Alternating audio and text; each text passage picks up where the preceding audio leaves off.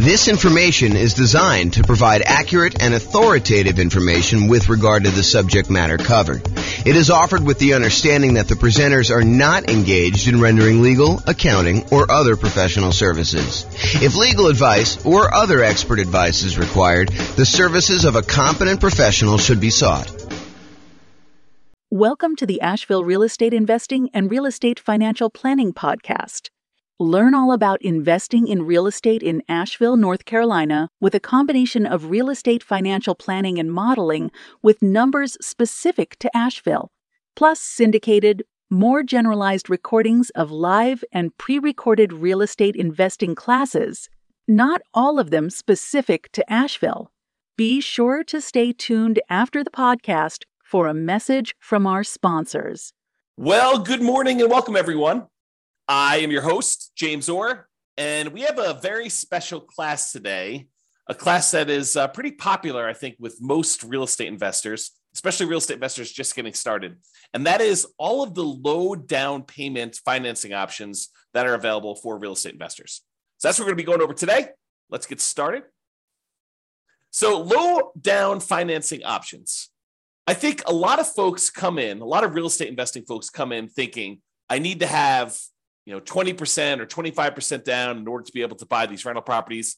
And that's not quite true. While it is true, you probably will need more of a down payment if you're going to buy non-owner occupant investment properties, properties that you're not going to move into. There are a lot of real estate investors that are choosing to buy properties using low down financing options in order to be able to do strategies like nomad or house hacking, or things of that nature, or even buying properties like a duplex, triplex, or a fourplex, where you can move into one of the units and rent out the other units. So all of those options have low down payment financing options available. And a lot of, especially newer real estate investors, are going to probably gravitate or opt to do those types of strategies. So let's go over like all the different options you have if you're looking for low down payment financing options. And in the previous class, we covered all of the nothing down, the no down payment financing options. Now we're moving to the low down payment ones. And eventually, as you might have guessed, we will go over all of the traditional financing options available for real estate investors. Okay, so let's go over the big list, kind of like big picture groups of all these different loans. And then we'll drill down into a couple of very specific loan programs, and I'll go into some detail on those. So as we discussed in previous classes, the entire creative financing family of options are probably low down financing options. It's possible you could find some of the creative financing options where you can do one with nothing down. For example, you go negotiate with a seller and you get the seller to agree to a nothing down owner carry or nothing down seller financing type of deal. However, I think you're much more likely to run into sellers where they're like, look, I'm willing to do some owner financing, but I need a little bit of money to do XYZ, or I need a little bit of money in order to feel secure in the deal, or whatever you're doing. They may require or negotiate from their position a small down payment. And by small down payment, there's no specific number. So it's not like low down starts at 5% or low down starts at 15%. In my mind, I consider anything less than probably 20% to be low down. Although there is a 15% down non-owner occupant loan program available. And so maybe I should kind of move it back to about 15%. Anything less than 15% down is considered low down, but I digress. Okay, so all the creative financing options, and I'll go over a quick list of what those are here on the next slide, but anything like owner financing, wrap financing, loan assumption, subject to agreement for deed, the old rent-to-own family of lease option, lease purchase, all of those I would consider to be kind of low down financing options that are available. And you should be able to negotiate a low down payment option there. And in some cases, probably even nothing down. So that's the whole creative financing thing. So private money is the next group of low down financing options. And again, this one could very well be nothing down as well. Private money, in my mind, is slightly different than hard money. Hard money are loans that people in the business of making commercial real estate loans are doing. So someone who is in the business of loaning private individuals or LLCs money in order to be able to go buy properties. Most of the time it's for buying fixed out properties, although there are some hard money lenders that will do like acquisition financing, especially if you're doing some type of like BRRRR strategy or something like that, although that's sort of fixed up as well. But the hard money guys are the guys in the business of doing loans like that. Private money are people that are not typically in the business of making real estate loans, but you happen to know somebody, you have a personal relationship with them, and you ask them to make a loan for you. The most common example I like to use is you're at Thanksgiving dinner and you talking to grandma about what you've been up to, and you tell grandma that you're investing in real estate right now and that you're borrowing this money from a hard money lender, and they're charging you whatever it is, 12, 13, 14, 15, 16, 17, 18, 19, 20% and a couple points in order to do the loan. And grandma's like, I've got $1 million in CDs and I'm only getting 2%. Why don't I loan you the money to do your real estate deals? And you could pay me, 3, 4, 5, 6, 7%, whatever it is that you negotiate with grandma. And grandma wins because she's getting a higher interest rate than she's getting on her CDs. You win because you're no longer paying hard money loans and you're also helping to support grandma. So the thought is you go to a private individual, someone that you have a relationship with, and you ask them if they're interested in making usually secured loans on real estate. It doesn't have to be secured. You can do whatever you want. You can structure this in a number of different ways, but that's typically how private money works. So when you're doing that, when you're talking to grandma or your uncle or your best friend or a business associate from work, or that has got some money in CDs or whatever that they're considering as an alternative investment, then you can go to them and talk to them about what the options are for your particular deal. And I think in a lot of cases, you will be able to negotiate either a low down payment or in some cases, nothing down on those. And again, this is all based primarily on you negotiating. Of course, the quality of the deal obviously helps. I shouldn't say that. Sometimes it's not the quality of the deal at all. It's the relationship. It's the trust you have with that person. But in a lot of cases, the quality of the deal is going to help on those as well. So basically, it's based on your ability to negotiate as to whether or not the private money deal will be nothing down or low down payment, or maybe they want 50% down. And then in those cases, maybe you decide to use them or maybe you decide not to use them. Okay, and so we talked about private money. Hard money is the other option. Again, these are people that are in the business. It's very likely you'll be able to negotiate a low down payment option from a hard money lender. A lot of times they want you to have a little bit of skin in the game, although there are definitely some that are willing to do stuff with nothing down if the deal is strong enough in most cases. So if the deal is really, really good, a lot of times you can negotiate nothing down in the deal. However, in a lot of cases with hard money lenders, they're going to want to see a down payment. They're going to want to see you have something invested in the deal so that they know that you're likely to kind of complete the project. And these tend to be the private money ones. They could be, you owner occupying a property, or someone going and buying a commercial property, doing a fix and flip, something that they're not going to move into. However, with hard money, they're usually going to exclude any owner occupant type properties that you personally would be moving into. It's okay if you have a tenant move in, but they usually don't want to get involved in the laws related to making consumer loans for an owner occupant. And so they will typically try to avoid those. You may find one that is willing to make an exception, or one that doesn't know about this, or one that doesn't care. But I think a lot of hard money lenders are going to avoid trying to make owner occupant loans for that reason. Okay, so did we cover hard money loans? Very likely to be able to negotiate low down payment. In some cases, nothing down based on the quality of the deal. I think we talked about that when we talked about private money. It still applies to hard money, typically commercial properties. So it's not typically good for house hackers or nomads. And for those that don't know, some people just kind of jump in the middle, and this may be the first class they're listed to. House hackers are people that are buying properties where they are renting out part of the property that they're living in. The most common example is someone buys a duplex, they live in one of the units and they rent out the other unit. But it could be you buy a single family home and you rent out different bedrooms, as another example of house hacking. Nomading is different. Nomading is when you buy a property as an owner occupant.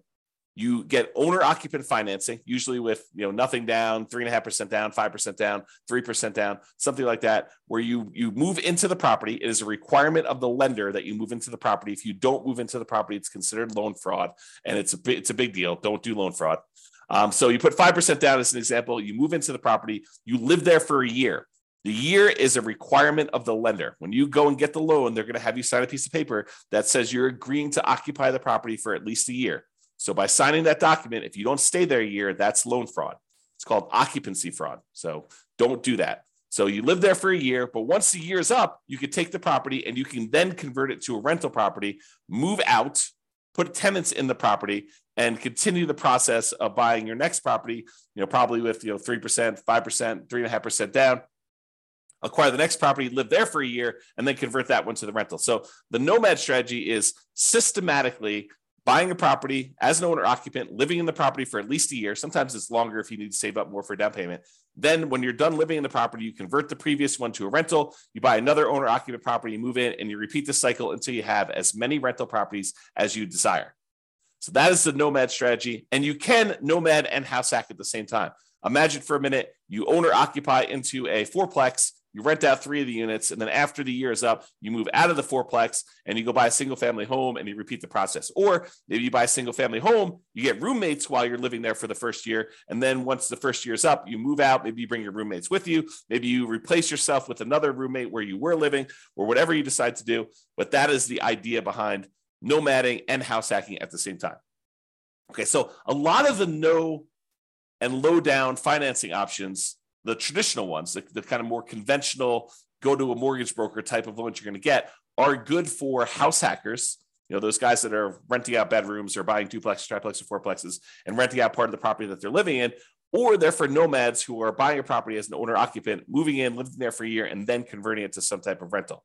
So the two primary low down financing options for house hackers and nomads, real estate investors that are using that strategy, are FHA financing. And FHA financing is a 3.5% down loan program that we typically use to buy single family homes, but you could also use them to buy duplexes, triplexes, or fourplexes. You cannot use them to buy 5 units or more. That's a totally different loan program. But if you want to go buy a single family home, a duplex, triplex, or fourplex, you can use FHA financing, a 3.5% down loan program, in order to be able to do those. The other typical low down financing option for house hackers and nomads is the conventional loan, and that's a single family home only product for the low down payment options. You could do conventional loans for these higher with higher down payments for multifamilies, but typically if you're doing the low down option, it's going to be for single family home only. And then sometimes you'll be able to get down payment assistance in addition to getting the loan. So for example, in some real estate markets, not all, but in some real estate markets, you'll find local down payment assistance programs that combine with an FHA loan program where they don't require 3.5% down anymore. They may require 1% down or $1,000 down or something like that. And the down payment assistance program helps you with the other 3.5%, the other part missing from the 3.5%. So that's a different strategy to think about. Okay. And then there may be, I won't know, but there may be banks that are local to you, like local community type banks that also offer low down payment programs or nothing down loan programs, if you could find those too. So maybe your local credit union has a 3% down or 5% down loan program that is slightly different than the FHA or conventional loan program. So you may want to check with them as well. All right. So that's the big picture overview of the low down financing options. Just a quick review of what the creative financing ones are. I sort of gave you this list already, but I will share them with you. And then if you think any of these sound interesting to you, you'll want to dig into more. But the creative financing ones that probably are low down: owner financing, where you get the seller to act like the bank. Those could be low down. Wrap financing, where the seller has an existing loan on the property and they decide to keep the loan in place, but act like they're financing the whole thing. You send a payment to them. Part of that payment goes to pay their underlying loan that still remains on the property. So that's wrap financing. That could be low down, sometimes nothing down. Loan assumption, if you're going to formally go in and assume like an FHA loan, you could do that. And a lot of times those would require a small down payment in order to pay the seller some of their equity. The whole rent to own, lease option, lease purchase family, where you're leasing the property and you either have an option to buy the property at some point in the future, or you have a lease on the property and you have a purchase contract to purchase the property at some point in the future. A lot of times those will require that you have some type of upfront money. And in some cases, it looks a lot like a security deposit, right? Like the seller is like, hey, listen, I want to rent you the property. And you go to them and say, hey, if I rent this property, I'm good at making my payments on time. Would you consider selling this property to me? And they're like, sure, yeah, I'll give you an option to buy the property, for the next 2 years at this price. And, you guys come to an agreement on that, but they may still expect you to have a security deposit, which looks a lot like a down payment, which looks a lot like low down. Okay. So those are some options when you consider that.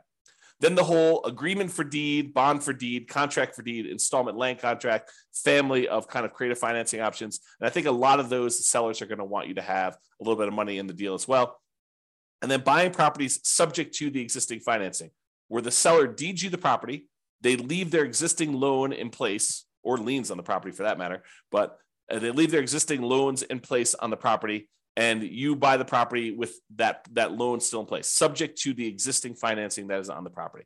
And in those cases, I think some of the sellers are going to negotiate some type of low down payment on those as well. Okay, so that's sort of the creative financing family of options and how they kind of relate to being low down. All right, so let's talk about two different loan programs, the FHA loan program, which we'll talk about in detail here, and then the conventional loan program. So we'll go over just a little bit of detail about these. Of course, the place to actually get the information on this is to go talk to your lender. So if you think you're going to be doing the FHA loan program, I give you some really basic information. I'm not a lender, and you're going to want to go talk to your specific lender and get the most current up-to-date stuff, because this stuff can change. I'll kind of point out a couple of recent changes that my lender told me about. Matt Weaver from Excel Financial provided me some updated information on the conventional loan program here just a few minutes before I made this presentation. So you can kind of see, though, that you want to talk to your lender and make sure that nothing has changed and get the most up-to-date stuff. And maybe you fall into one of the more unusual exception situations, which I'm probably not going to cover here. I'm not going to go over all the different things. You can go online, you can download the requirements for these loans, or you can call your lender, which is a lot easier, and just talk to your lender about the specifics. All right, so the FHA loan, Federal Housing Administration loan, FHA, it is what I would refer to as nomad approved. I like these loans for nomads who own properties, especially if you're a nomad buying a duplex, triplex, or fourplex. Of course, you can do house hacking with this as well. So it's usually 3.5% down. You can put more down. The terms of the loan will probably improve if you put more down. The PMI may change when the PMI falls off. May change. So the 3.5% down is the minimum you can do. And a lot of folks are going to choose to do the minimum in this particular case. So 3.5% down for an FHA loan. It is usually a fixed rate loan with private mortgage insurance, what FHA loans call mortgage insurance premium, MIP. So PMI is private mortgage insurance. It's insurance that you pay to protect the lender in case you default. So the lender really says, look, I'd prefer it if you put 20% down.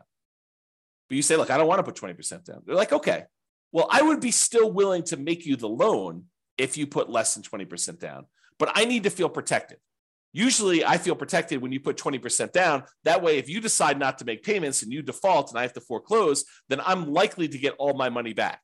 But if you only want to put 3.5% down, then if you default and you don't make your payments anymore, I might be forced to foreclose on you, excuse me, and I might actually have to take a loss on the property. I'm going to put myself on mute for a second and cough to clear my throat. 1 second. Okay, I'm back. And I'll take a sip of water as well. So the lender says, usually I'd like you to have 20% down. In this case, you don't want to put 20% down. You only want to put 3.5% down. So I'm willing to still make you the loan. But what I want you to do, I want you to pay this third party, this insurance company that will insure me in case you default and I have to foreclose and I don't get all my money back. And so you're paying for an insurance policy because you chose not to put 20% down to protect the lender who would have preferred you to put 20% down. But since you didn't, they're willing to make you the loan as long as you have insurance that protects them in case you default and they have to foreclose. That's what PMI is. And so in this case, the mortgage insurance premium that comes with FHA loans, it's a little bit different than the typical mortgage insurance, the private mortgage insurance that you get with conventional financing. What's different is when you put 3.5% down, the mortgage insurance premium never goes away. With conventional financing, a lot of times when you get below 80% loan to value, that mortgage insurance payment that you're making each month would go away. So once you get to a certain point where the lender now feels protected and they no longer need the insurance, you no longer need that, make that payment. With FHA, that doesn't happen. With FHA, the mortgage insurance premium remains there for the life of the loan. So in order to get rid of it, you'd either need to sell the property or change the financing you have on the property, either pay off the loan completely or refinance out into a different loan product completely. Okay. So usually with FHA, 3.5% down, they're going to require some type of PMI on the loan, and it can't be canceled. You must refi the loan to get rid of it or sell the property or pay it off in order to get rid of PMI. Usually it's 640 plus credit scores. However, there are some exceptions for FHA that you can go down to 580 in some cases. So this tends to be the loan product that if a client's got some credit challenges, the lender is probably going to suggest, because it tends to be the loan product you can get where the interest rate doesn't get impacted by low credit scores. Although maybe that's changed, you go check with your lender, but that's my understanding. If you happen to have had a bankruptcy, it's a 2-year waiting period since your bankruptcy filing in order for you to get an FHA loan. If you've had a foreclosure, it's typically a 3-year waiting period for you to be able to get an FHA loan. So if you've had a bankruptcy and or foreclosure, realize that you're going to be waiting either 2 or 3 years, depending on which one was and kind of the later of those dates, if you kind of think about it that way. If you're like, hey, James, does this start when I file my bankruptcy, or my bankruptcy is kind of discharged, or when it goes to court or anything like that? I don't know the answer. Go talk to your lender and find out exactly when that happens. Okay. And the other thing, don't go look this up online. Go talk to an actual lender who's making these loans, because you may go and see like a forum discussion where someone tells you a number and that's not right. It may have been right for their particular situation because they may have had something exceptional going on, but you want to talk to the lender about you, your specific situation, and just call a lender that you're going to be working with to get the loan, and they'll tell you what the real deal is for you and your specific situation. Okay. So we talked about bankruptcy, foreclosure, we talked about credit scores. For FHA loans, you must owner occupy the property. You must move into the property. You must live there. So if you're getting a single family home, you got to move into the property. If you're getting a duplex, triplex, or fourplex, you need to move into one of the units. So you could buy a duplex and move into one side and rent out the other. You can move into a triplex, move into one side and rent out the other 2 units. You can do a fourplex, do the same thing. Okay. They do have maximum loan amounts by county. So realize you may be limited in the most you can go to with FHA financing with these maximum loan amounts. You can typically only have one FHA loan at a time. There are exceptions to this. For example, I think if you inherit a property and your parents or whatever it was, whoever is passing the property onto you, if they had an FHA loan, you can have 2 in place at the same time in that particular case. You could also, my understanding is, if you move to a different city and the distance is more than, I don't know, whatever it is, I'm going to make it up, but go check with the lender, 100 miles. If you move 100 miles away, you can get another FHA loan in a new city. But again, check with your lender. There may be more exceptions, but most of the time you can only get one FHA loan, which is frustrating for some people who come into this for the first time. They're like, I'm going to go buy 10 fourplexes and I'm going to get FHA financing on each of them. Maybe not. That's going to be tricky to do. It's going to be really hard to do. Is it possible? Maybe. I mean, maybe if you hit all the exceptions and you move 100 miles away and you buy another fourplex, and you move 100 miles away again, buy another fourplex, and maybe you get married and your spouse has a couple and they did the same thing, or who knows, right? Like, could you get 10 fourplexes with FHA loans? Maybe, but I would not plan on it. Usually we plan on doing one because that's usually the limit. There is a version of the FHA loan that allows you to finance repair costs. So if you're buying a property, you're trying to do like a BRRRR strategy, although it's not exactly a BRRRR strategy because you're borrowing the money up front, but sometimes that strategy where you're going into a property that needs work and you are looking to borrow the money to do the repairs, like you found a property, but it's just really a wreck. And you still want to do 3.5% down. There is a FHA 203K program, which allows you to include repair costs in the FHA loan. Now, for those of you that are handy thinking, I'm just going to do this and I'll pocket the difference because I'll do all the work. Nope, they've already thought of that. So it does require that you have third-party contractors do the work. You're not allowed to do the work yourself. And the FHA escrows the money and they release it to the contractor as the work is done. So if you're going to do that 203K loan program, go talk to a lender, get all the details, and find out exactly how that all plays out. But realize it's going to be hard for you to do the work yourself. And again, I think I mentioned this on the other slide, but there is some down payment assistance often coupled with FHA. It may not be available in your local marketplace, but if your local marketplace has down payment assistance programs, you may be able to use this in conjunction with your FHA loan so that part of the 3.5% is covered by some type of down payment assistance program, whether that's a loan or a grant or something like that. You'll have to go find out what the details of your specific program are, but a lot of times they're combined with the FHA loan program. And if you're trying to get the seller to help cover some of your closing costs, the FHA loan, I believe, has up to a 6% of the purchase price as a possible seller concession. So if you're able to negotiate to get the seller to contribute some money to help cover your closing costs, which means you're buying the property at a discount, essentially, unless you're raising the price by that much. You're getting the seller to agree to contribute some money towards your closing costs. You could do up to 6% of the purchase price in order to get that on an FHA loan. There's a limitation to max out at 6. Usually we're not anywhere near that, just so you know. All right, so that's the FHA loan. Now let's talk about conventional financing. This one is also Nomad approved. I really like this one for doing Nomads. In fact, this is probably the most common Nomad loan program. If you're going to be doing that strategy where you buy a property, move in, live there for a year, then you convert it to a rental, the conventional financing loan program, 5% down especially, is your most common version of that. So this is conventional loan, Fannie Mae, Freddie Mac, you may have heard it described as those. They're typically fixed interest rates, and they're typically 30-year amortization. So they are, and FHA is 30 years as well, but they tend to be fixed interest rate and 30-year amortizations. We tend not to do 15-year loans because the monthly payment goes up quite a bit for a 15-year loan. Although, if you're in a situation where 15-year makes sense, you're welcome to do that. And they do offer those, but realize most of the time we're doing 30-year loans on those.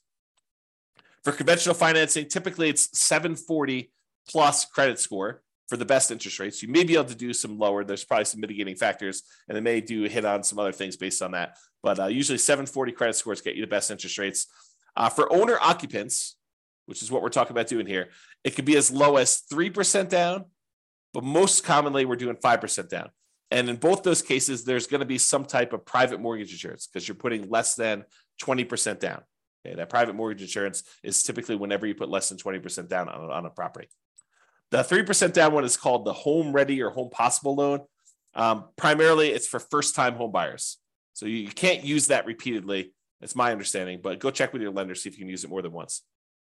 Most of the time, you're going to be doing the 5% down with these types of loans. And usually the 3% down is a little bit uglier interest rate. It may be worthwhile for you to save up extra in order to get that extra 2%. It may make it a much better loan, a little bit better cash flow for you. It might be worthwhile doing that. Typically, you can get 10 non-owner occupant conventional loans per Social Security number. However, when you're doing owner occupant loans, there is no limit. You have to qualify, but there's no numbered limit on that. So if you're going to try to go buy, 20% down investment properties, you will be cut off from getting conventional loans after 10. Now, in some cases, you can split the loans between you and your spouse. And this would probably require you to do separate tax returns and for you to not have both of you guys on each of the properties. But imagine for a minute you were really committed to doing 20 properties or 15 properties, something over 10. And you're like, okay, look, this is what we're going to do. We're going to start filing separate tax returns, even though we're married. And we're going to buy the properties. You're going to buy the first one in your name with a loan that is only in your name and your Social Security number. And then I'm going to buy the next one in my name with my Social Security number. And we're going to kind of alternate back and forth until we get to 20. By doing it that way, you could technically do 10 each non-owner occupant conventional loans by splitting between the spouses. And so you'll need to do some work, talk to a lender, do some loan planning with your lender to do this. Most of the time, people are not willing to go to that extreme. But there you go. There is no limit for the owner occupant ones. So if you have, 10 properties already and you're trying to do your next property as an owner occupant, you're not limited by that one. So you could do an 11th conventional loan as long as you're moving into the property to do that. So if you're trying to do the nomad strategy, you can go beyond 10.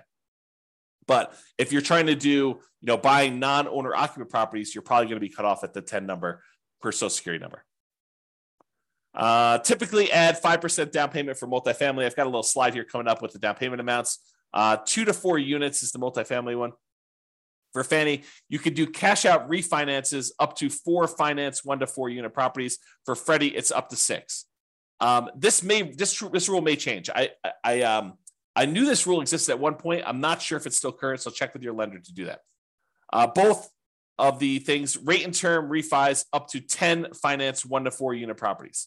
So nomads, be careful. If you think, hey, look, I'm going to do this nomad strategy and I'm going to acquire a bunch of equity in properties, and then I'm going to try to do some type of cash out refinance to fund acquiring new properties, realize that's a tricky strategy to accomplish.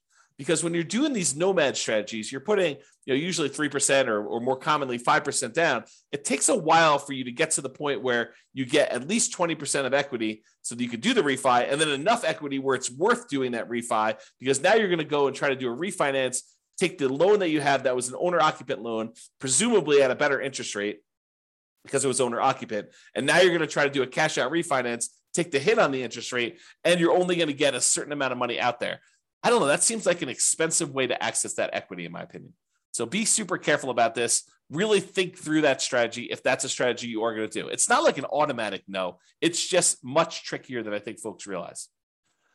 You may want to discuss or consider minimizing your interest rates as you acquire while you can if you're going above refi thresholds and not able to do cash out refinance in the future.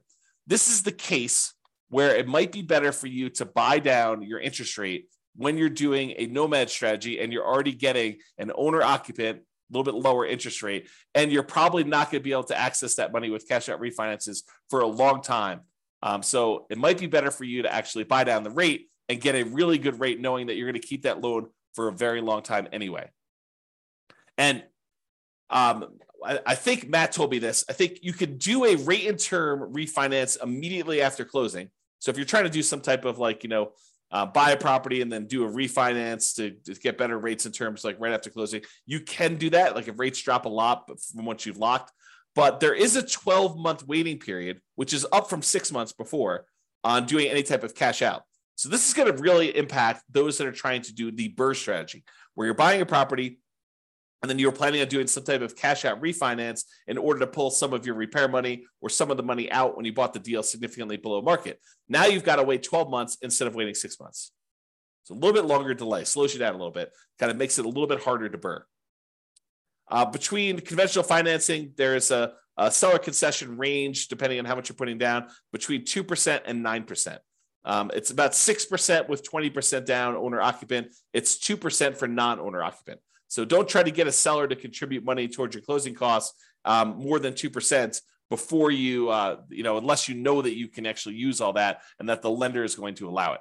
So check with your lender before you negotiate your seller concessions. That's another way of saying that.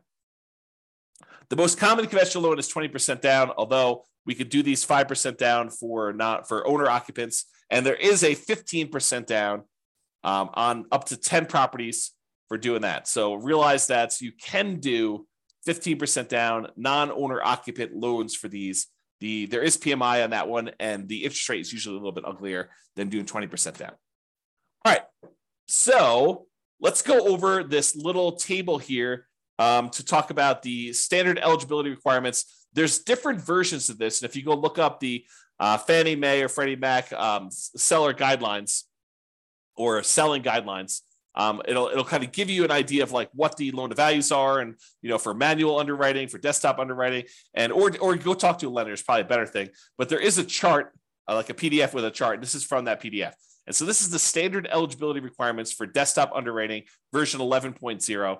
I got this morning, so this is as up to date as I could find, and this shows you an idea of what the maximum loan to value is on different property situations. And so I'm not going to cover second homes or investment properties, except to say with investment properties, for the purchase for one unit, the maximum loan to value is at 85%, which is that 15% down loan program. If you're going to buy a duplex, triplex, or fourplex, the maximum, the minimum you can do down is 25%. The maximum loan to value is 75% loan to value. Okay. And so you can go look at those here. If you want to look at the limited cash out or the cash out refinance options, you can look at those as well on the screen. However, for the principal residents, for those that are doing nomad or house hacking or something like that, if you're going to go buy a property with one unit, you can do as much as 3% down. That's that 97% one.